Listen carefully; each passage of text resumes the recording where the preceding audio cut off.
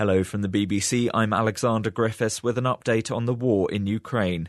Ukraine's Foreign Minister Dmytro Kuleba has been attending a meeting of his NATO counterparts in Brussels to ask for more help in his country's war with Russia. He said the speedy provision of weapons would save lives. I call on all allies to put aside their hesitations, their reluctance, to provide Ukraine with everything it needs.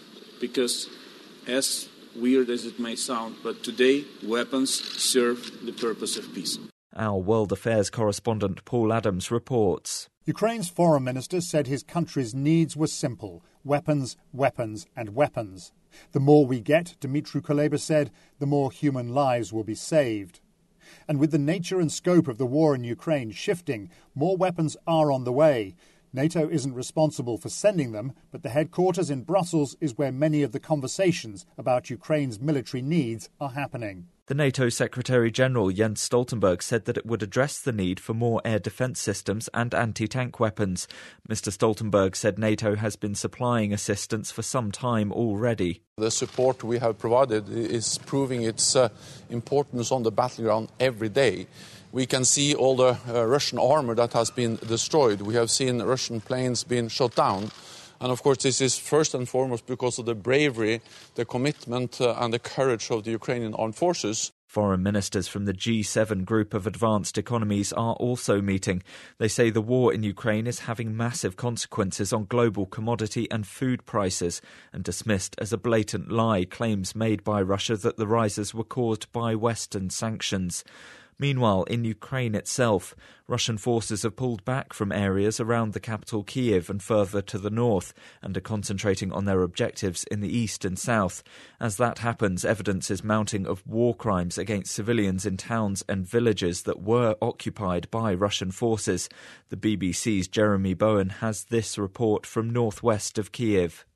Just to explain where we are, we're at Ternihivka village. It's a pretty desolate crossroads here. Military emplacements, which the young man Bogdan we're talking to says were built by the Russians.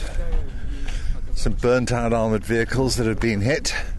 He says he was kept here as a captive for 15 days.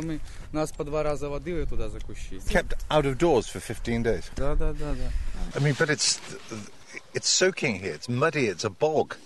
Well, you must have been freezing cold and wet. It was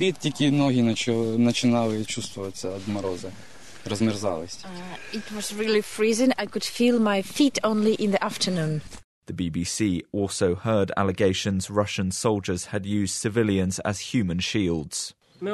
At the same crossroads, Ukrainian soldiers pointed down the road to the next village, Bukovichi, where they said the Russians had used civilians as human shields.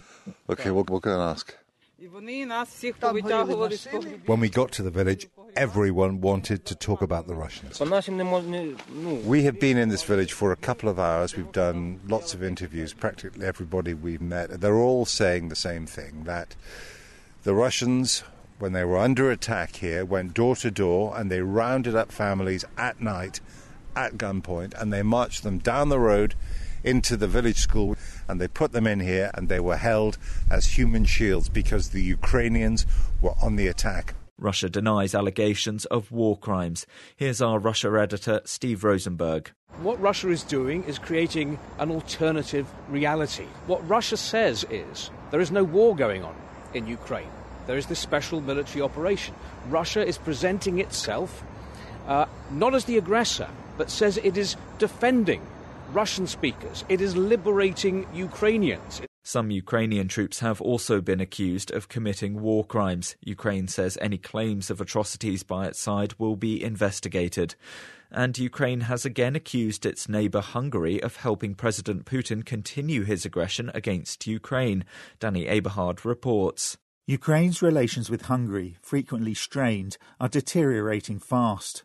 Hungary's recently re-elected Prime Minister Viktor Orban has always cultivated close relations with Vladimir Putin, far too close for Kyiv. Hungary has backed EU sanctions thus far and has welcomed many Ukrainian refugees. But Mr Orban has refused requests to supply Kyiv with weapons and opposes calls for an embargo on oil and gas. Those are the latest developments on day 43 of Russia's invasion. I'm Alexander Griffiths at the BBC.